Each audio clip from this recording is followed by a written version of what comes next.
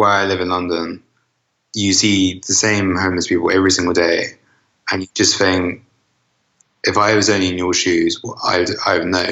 So I would sleep homeless for a day, a week, and I will at some point.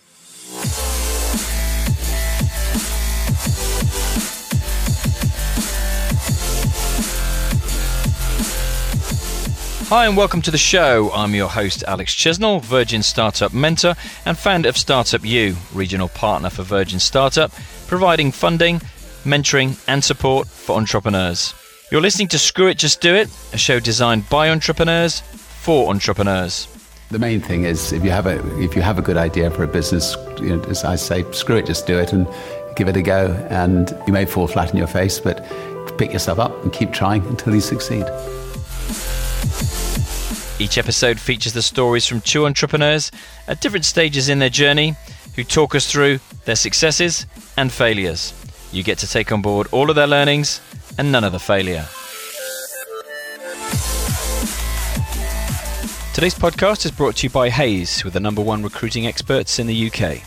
Whether you're searching for your perfect job or looking to scale your business by building the perfect team, go to hays.co.uk, quoting Startup U.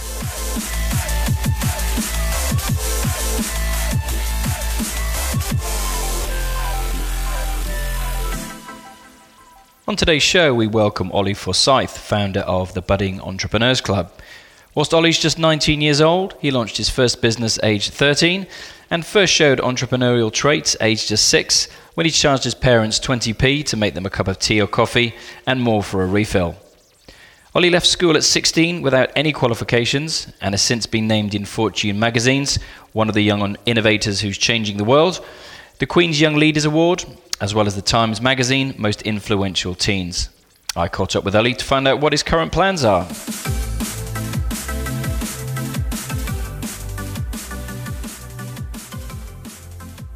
My name is Ollie Forsyth. I'm 19 and I run a company called The Budding Entrepreneur, which is a entrepreneurs magazine, a entrepreneurs club, and we've recently started a entrepreneurs academy to get young people starting companies, which I believe is very important. Well, given our target audience is entrepreneurs, this sounds like a very well-scheduled interview. Hopefully. Well, fire away. Awesome. Okay, so what's exciting for you right now? What are you excited about? So at the moment, it's really about engaging young budding entrepreneurs together. But something I found recently is so many young people, so these are students in particular, they want to go and start their own company, but they don't know how to do it. So scratching my head all the time, how can we get these students, almost forcing them to go and try and start a company whilst they're in education? So that's kind of what our academy is about. To give you an example, there are 10.5 million students in the UK, and roughly 87% of those want to learn how to start a business for their future career. So that's roughly about 8.7 million students, give or take. So that's a massive opportunity for the UK economy. And I think what we're seeing now is a lot of students want to choose alternatives to go to university. And you'd be surprised, like so many of these students actually have really, really good ideas, but they just don't know how to take action on it. Now, that could be developing some form of business plan. It could be just marketing their business. Finding a mentor is a number of things normally. But I find the resources and skills aren't in these education institutes to help them, support them to go and do it. So that's kind of where our opportunity is at the moment, I think. Excellent. And you yourself, you decided to become an entrepreneur before or instead of going to university. Is that correct? I did. So the entrepreneurial flair started, I guess, when I was 6 years old, when I used to make my parents drink coffee in the morning, charge them 20p a cup. And love it. They wouldn't drink the first cup, it would go cold, so that was another 20p for it to be reheated. I did the school tuck shop at school, so I would open on the same days the tuck shop was open, but I would sell different products. And on the days it wasn't open, I would sell the same products but at double the price. And on the Coke can, for example, it will say do not sell separately. So what do? You put two together, then you're not selling separately. And then I launched my first proper business at age 13. That was a online gift shop for teenagers, Ollie Shop. So that was simply an online gift shop for teenagers. I didn't have any capital at the time to start it. So I got in touch with 10 different suppliers around the world. And the deal was they had sent me 10 free samples free of charge. So I had 100 free samples. And as a 13-year-old, you sold those at £10 each. And you made your first £1,000. And I think I made about £5,000 in 6 months. And then from there, the company pretty much grew double every year in terms of product range and finance. Mm-hmm. So I was coming out in all kinds of media, which was great. So I got in touch with a local newspaper, page 13. They wrote about me, then the local BBC radio station. And I've had all kinds of big publications since then. But a lot of young people were saying, I want to go and start my own business, but first of all, I'm not inspired. How can you inspire me? So we launched an Entrepreneurs magazine age 16. That grew to 50,000 readers in the first year. And I didn't really do that to make money at the beginning. But since then, we've got 20,000 people on our database. So 2 years later, that's been very useful. But I got to meet all kinds of very interesting entrepreneurs. Even got to meet the man himself, Sir Richard Branson, which was fantastic. Awesome. Just providing, the idea was to provide really interesting, inspirational stories to get people starting their business. And since then, we've launched a Entrepreneurs Club at the Shard last September, the Budding Entrepreneur Club, which is a entrepreneurs network for budding entrepreneurs. It's simply one event a month or more sometimes, and we get a group of people together, and we've got the academy too. Great. And what do you think held you back initially from becoming an entrepreneur? Was there anything that you could put your finger on? I think probably, when I was just starting, I was obviously very young. So I think that actually was an advantage. So especially getting into the media, for me early on, that was very, very important. So get as much media as you can as early as possible. As I was told, as you get older, people want to hear about the new entrepreneurs, not necessarily you. I think really just you've got to surround yourself with the right people. So I did that from all the way back, right from the early stages. And people actually used to call me a stalker because I would touch of everyone. And since then, all those people become useful who I get in touch with. So I think that's very useful. And do you think it's massively important to have a mentor, no matter what stage of the journey you're at, and a variety of mentors depending on the area that you need the most help in? Yeah, for sure. Having a mentor or an advisor or a chairman in your business, I think is very, very important. Entrepreneurs think are normally quite arrogant when it comes to that kind of thing. They think they probably know it all, but actually there are always parts of the business where they don't know. I spoke to a guy this morning who's 32. He runs a £100 million company he started 5 years ago. He's got a huge bunch of advisors. And this guy, he's 31, 32, running a huge company. So no matter who you are, you always need to have people on your team. And it's just that person you can call up at 4 a.m., 5 a.m. in the morning with a concern on your mind. And I think if you are just starting and you're trying to find a mentor, try and get someone either in finance or an accountant or a lawyer. I think those are the most two or three crucial sectors to begin with. So essentially build a team to help you get there quicker. Yeah, when you first start, it's obviously quite difficult to employ someone. But if you can find a mentor who's hopefully been there and done it, or they're successful in their own right, if you can just get them to look over your business once a month, that's a good start. and then from there get 2, 3, 4, 4 or 5 advisors, and then start building your team up. There's also credibility. So if you've got a good bunch of advisors who are, I guess, if they're well known in their own right, it's great credibility to your brand too. Yeah, without a shadow of a doubt.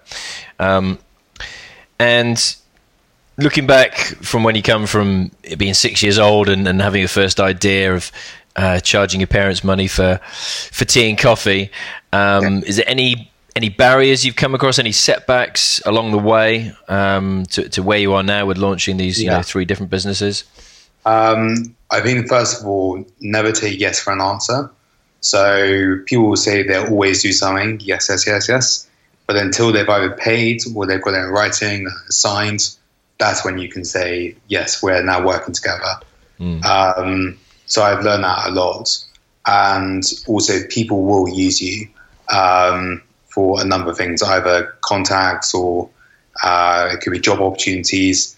People will use you as much as they can to have access to you. So I think that's always in the back of my mind, and you've got to just be very, very careful.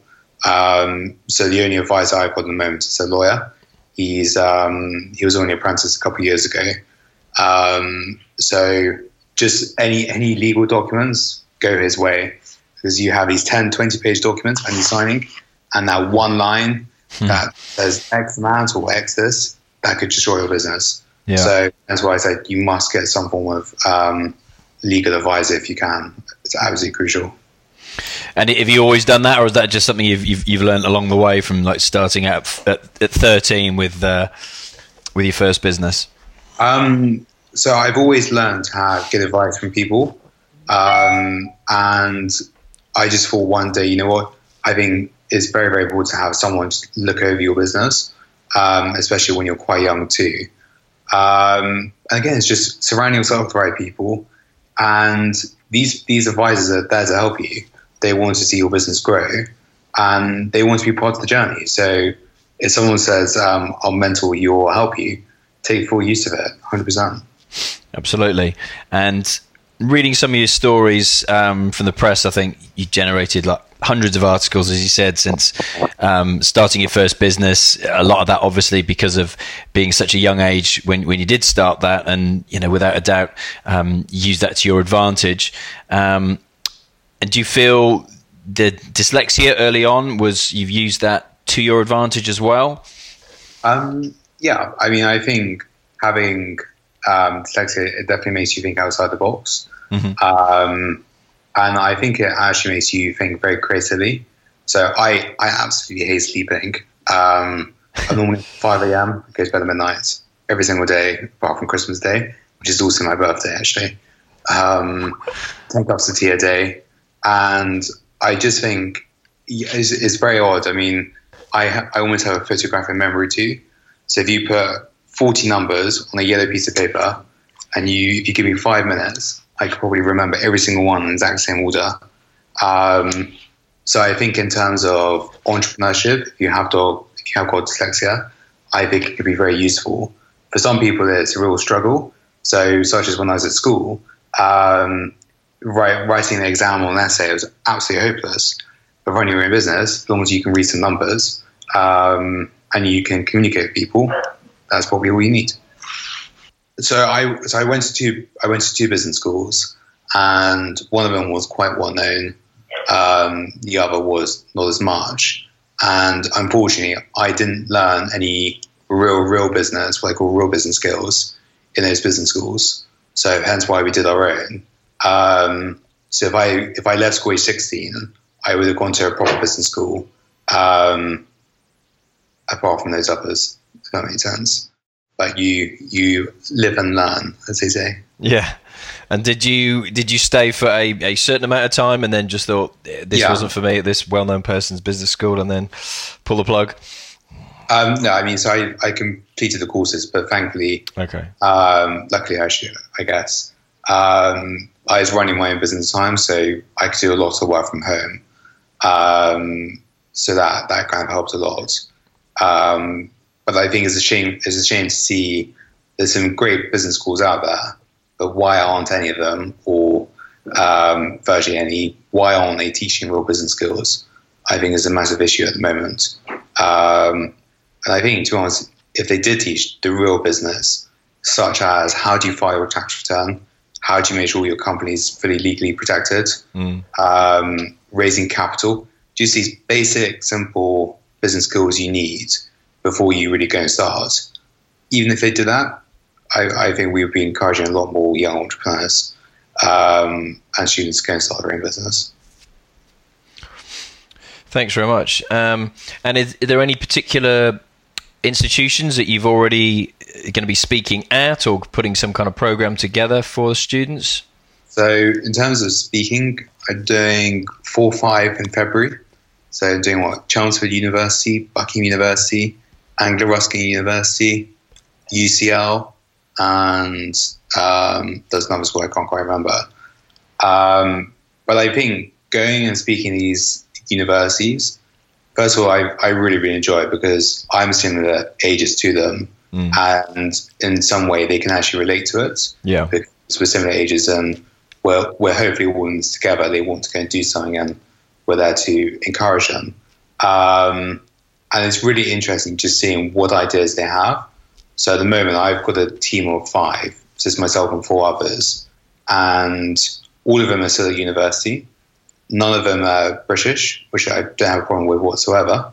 So one's from Singapore, France, Paris, and Dubai. And what's really interesting about that is you're getting a whole mix of nationalities, but actually it's interesting hearing what their ideas are in terms of global expansion. So for the French person, for example, their education system is completely free of charge, including universities. So how would our academy fit into the French economy and their education system? Yeah. Whereas with Singapore and Dubai, they want things all wacky, super duper, very expensive.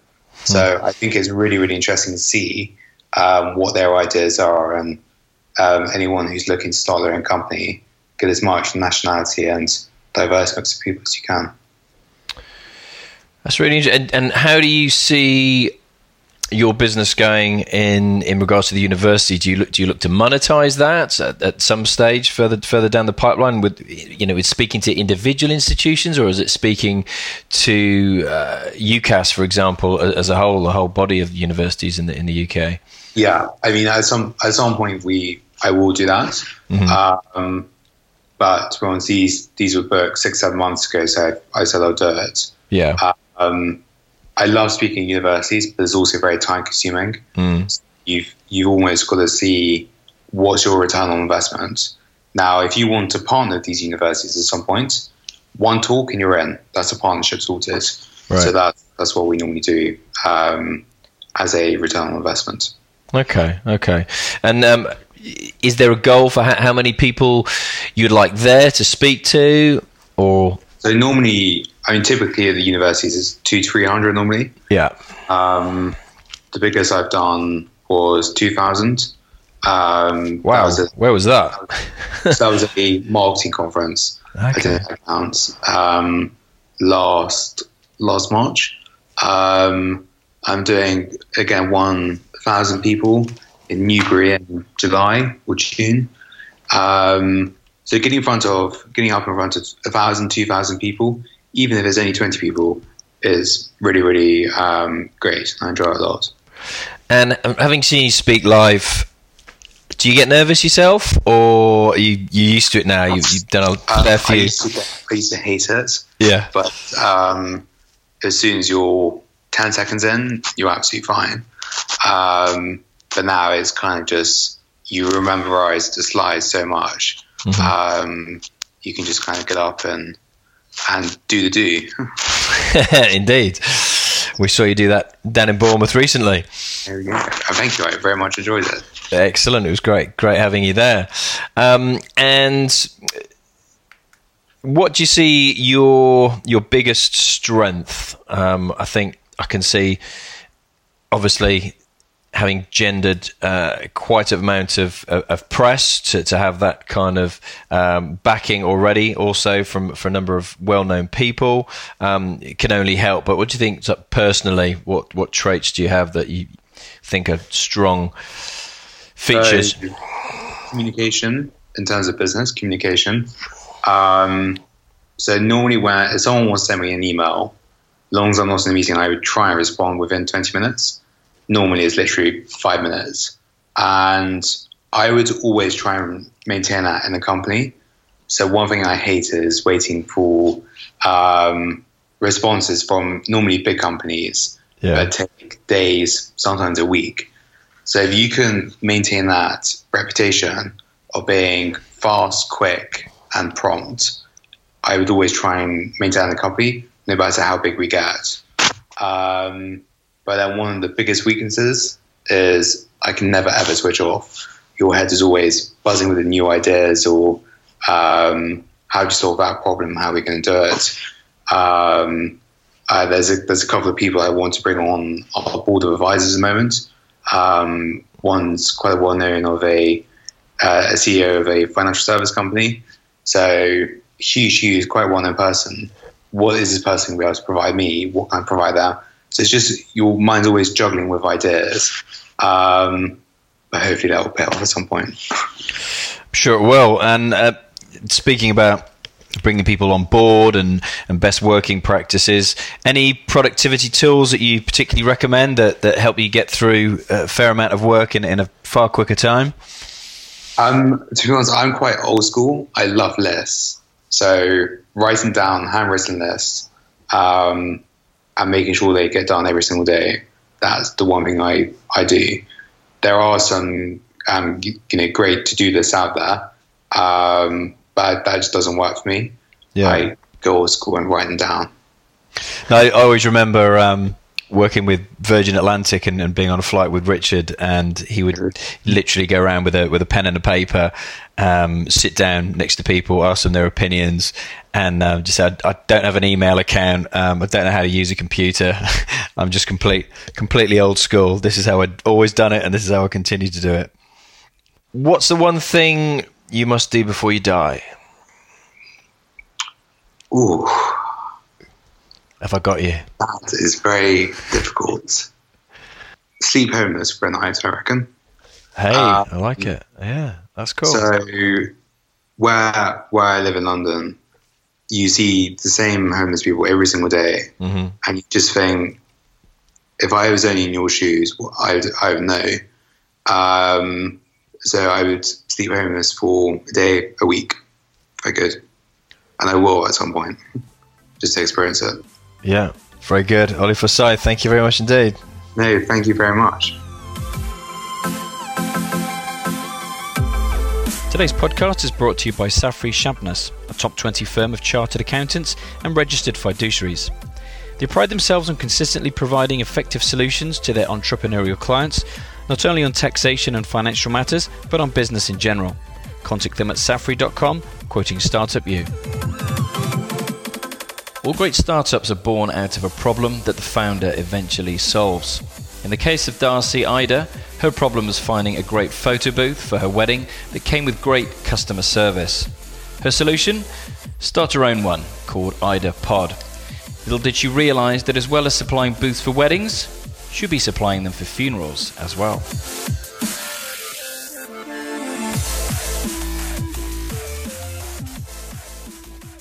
Hi, my name's Darcy Ida, and I own, manage and operate Idapod photo booths. We are a London-based photo booth company that's busy. Awesome. Busy is good, even in January. Yes. So what are you excited about right now, Darcy? Well, it's January, so at the moment I'm scheduling for the next 6 months to year ahead. There's a lot of new, exciting projects that we're working on as a team. And January is the only real time that there is a bit of a gap in my scheduling, my diary, where I can sit down and work out what didn't work last year, what did work last year, what could be improved, how things can be better, and how I can create more of a structure. Yeah. Cool. And what worked best for you last year? Last year, we have the occasional funeral reception. which is proving very popular. In the last 2 years, we've been getting a fair few bookings where I guess people are just trying to capture moments within the moment. Wow, I never would have thought that, and I'm sure most people listening wouldn't have thought that either. Yeah. And have you been to a funeral with an Idapod yourself, or your team been there? First ever funeral reception job that we did, I wanted to go out just to make sure that everything was running completely perfect, because it's a very sensitive occasion.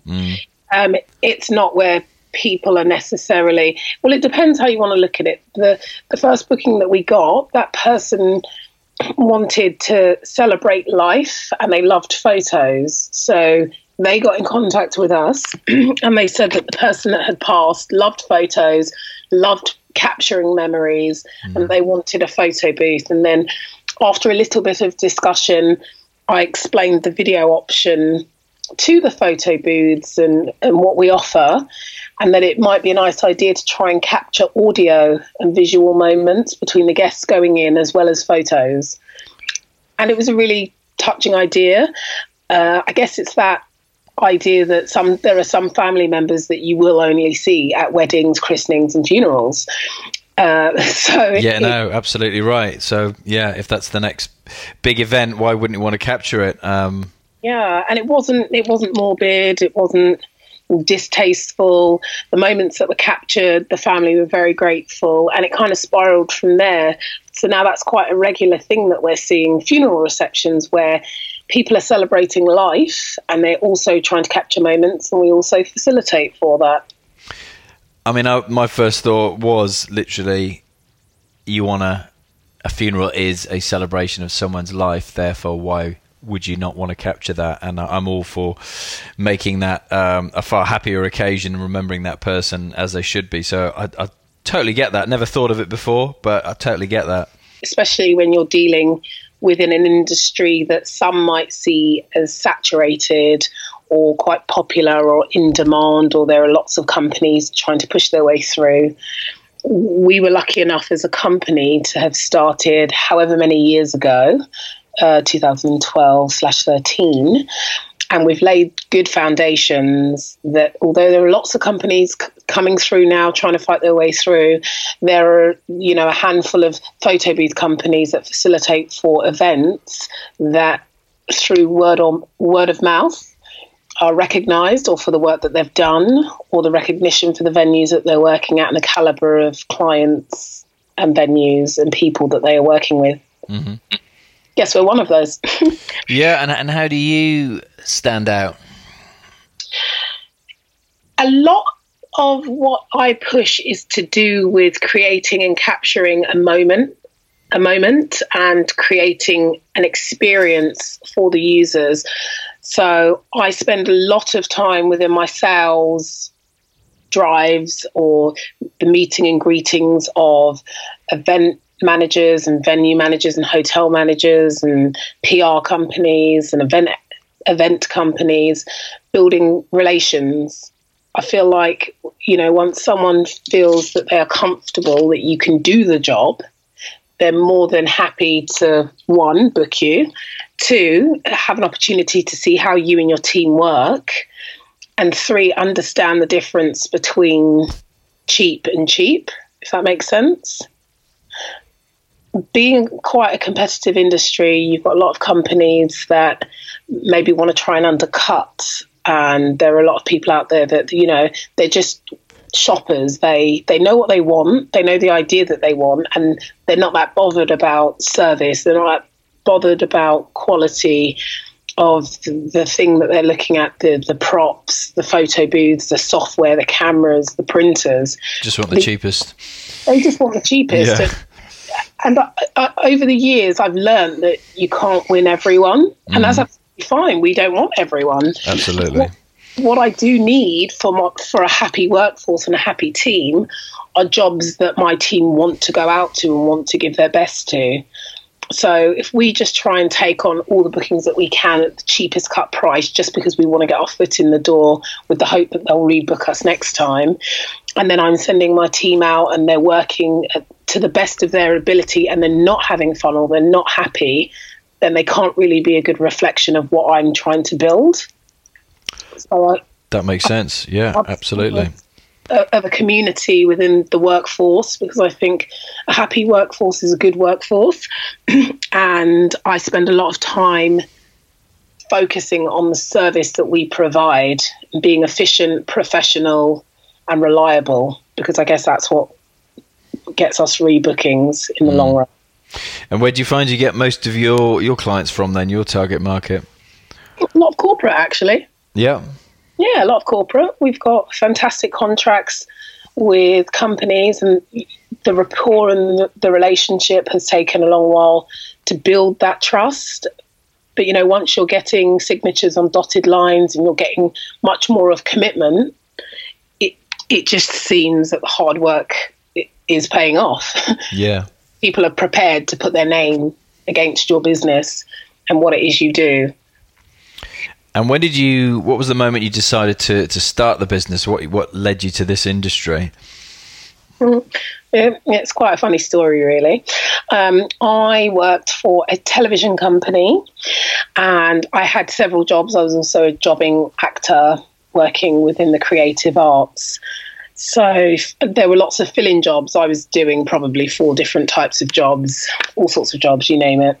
I pretty much probably have done it. Maybe not all, but most jobs. And it was just a bit much. It was just that thing. You've got 4 jobs, but that doesn't really make a difference, because by the time you get taxed, is it really worth all of that effort?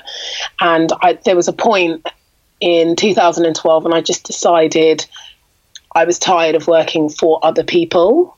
I was very good at my job. I was very good at what I did. I was a people's person. I didn't particularly hate my job, but what I did know was that my energy could have been better spent working on something that I could potentially call my own. Mm-hmm. At that point, I had no business experience. I thought, start a business. Okay, what am I good at? And I sat there for a while and I just thought, what am I good at? And I just didn't know. So then I thought, okay, what do I like? And when I wrote it down on a piece of paper, it was, I like people. So I'm a people's person. I like taking photos and I like fancy dress, it just seemed like 3 very random things that potentially couldn't go together. But I was the kind of person, if you invited me to a fancy dress party, I would be so happy. I would be ecstatic. It would be a 6-week project for me to create something amazing for this fancy dress party. So I knew I liked fancy dress. And at that time, social media was on the rise. You know, all of the social media platforms were still there. And I just thought, do you know what? I like taking pictures. People like taking pictures. But what we don't have is that security of when your phone gets stolen or when your phone breaks or when you lose all of the data on your phone. You're more upset at the fact that you can't retrieve it if you haven't backed it up. Mm-hmm. And I just thought, people take photos all the time, but we never really print them. So gone are the days where we used to go to the local shop to pay for the photos that you've taken on a camera, and then the excitement would be looking through those photos, just having a look and being like, oh my gosh, look how amazing that shot is, or I look awful, or, you know, there was an excitement of looking back at something that happened a little while ago. And I just thought, people like taking photos still, but people don't print them as much. Mm-hmm. And it just kind of stemmed from there, really. I did a lot of research. It wasn't anything that I just jumped straight into, but I did have that gut feeling that I could make it work. And you were right. Yeah. Yeah. And how did you go about building your team to start with? What did you think was the first pieces of those puzzle to put into place? Well, for the first year, it was just me, literally. Yeah. Was the secretary, the marketing person, salesperson, also the photo booth assistant that would go out on a lot of the jobs. And as time moved on, the company was moving at a very quick pace for me. So I remember there was 6 months between me purchasing the unit, doing my research, deciding this is what I was going to do. I wasn't going to quit my job. I was going to continue to do my job. And I thought I was just going to do photo boothing on the weekends and possibly some evenings. 6 months later, I was doing so well that it was starting to affect the work that I was doing with my other company. Yeah. I was too busy. I didn't have enough time getting back to queries and calls and information that people needed. It became a little bit too much. So then I spoke to my mum and I said, I think I'm going to leave my job. And her first thought was, why would you risk security? How will you pay your rent if it doesn't work? And I said, well, of course it's going to work. It's not going to work. I'm going to make it work. And that was the decision that I'd made at that time. 6 months later, I left my job, completely gave it up. But that was only because I had enough work that I worked out could see me through. Mm-hmm. And I took that jump and I went from there. And then it was me. And then I employed one team member to assist, and then another one. And then I got another photo booth a year later. And then a year later, a year after that, I got a third photo booth. I got a team of 4 to 6 team members, and they would work ad hoc as and when events came up, which then allowed me to remove myself from the kind of forefront of the working the jobs on the events. And I was very, very certain that I wasn't just going to stop working. I was going to go and channel that energy into selling, into marketing, into meeting and greeting and building relationships and contacts with people in London and the surrounding counties. Very good. And any bumps in the road on the journey so far? Has it all been plain sailing? I'd be lying if I said it was plain sailing. It's been amazing. It's been challenging. I don't think running a business is for the faint-hearted, or someone that is a kind of person where they kind of think they want to leave their job and they kind of think they want to start something new, and and they kind of think they will make it work. I think it's definitely for a person that is very specific in their goals and in their objectives, in their why. Why are they doing this? Why are they about to leave their job? Why are they going to push all of their energy into starting a business, and to be realistic that things might not go as planned on that road. And what's been the best moment so far since you started the business? Okay, well, I haven't told you about the hiccups here and there. So I'll quickly go back to that and then I'll tell you the best moments. Things became very challenging because I found it very hard to delegate and really hard to kind of let go and trust that the team that I had could do the job that I was promising the clients.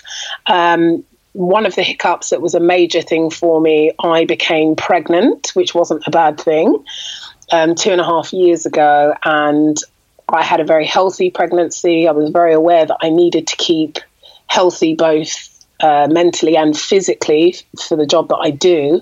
But my daughter was born premature at full term. Yeah. Which meant I had to stay in hospital with her. So she was in intensive care for over a month. I ended up with high blood pressure, which basically completely pulled me from the company, whether I liked it or not. Yeah. And that was really tricky because we had 26 bookings in the 6 weeks that I was gone. And I didn't know how I was going to make it work. I'd taken money for all of these things, all of these events, and I knew that the job had to be done. And all I had was the team that I had employed. During those 6 weeks that I had to spend time in hospital with my family and my daughter, the company managed. So although at the time I thought my world was ending, how was I actually going to cope, considering I was the main person within the company? It was just a realization that I was spending a lot of time working in the company and not on the company. Yeah, very good. And what's been the highlights so far? Having your child, probably. Having an amazing daughter. Yeah. He's very clever. He's very confident. He's very smart. Still having a business that is not in the red, that is completely in the black. The company's got assets. It's growing. Business relationships are booming. I have a fantastic relationship with Virgin. They're very supportive in all of the work that I've done to date, and the opportunities that I've been given to meet particular people. Because you got to meet the man himself, did you not?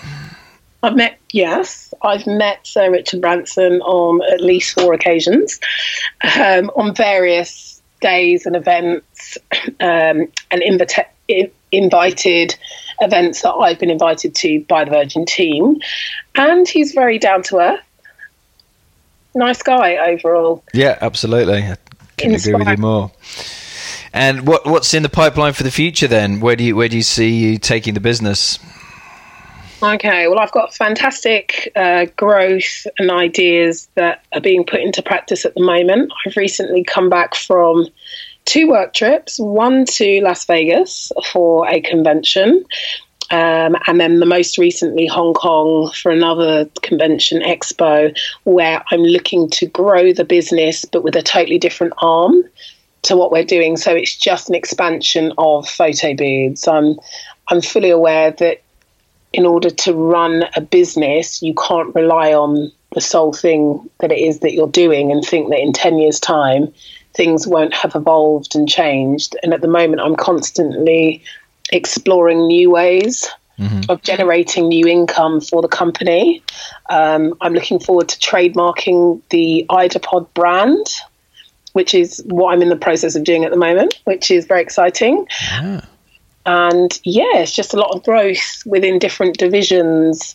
And I'm hoping that the brand Ida will grow at a really organic, steadily pace over the coming years. But for the year ahead, it's about structure, laying foundations, and building on the brand that I've been working so hard on. That's awesome. Thank you very much indeed. Darcy. You're welcome.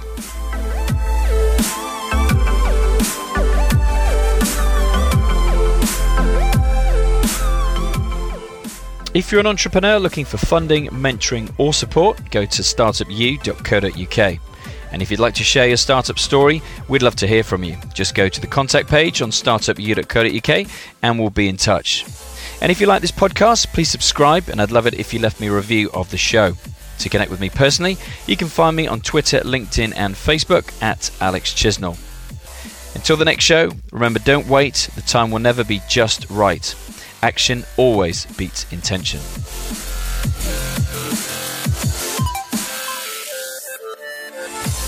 This show is brought to you by RocketSpark, who make it easy for anyone to build a great-looking website. Each month, RocketSpark offer one lucky listener the opportunity to get a website absolutely free for the next 6 months to do some in-market testing of a new idea. Just go to rocketspark.com/screwitjustdoit to enter.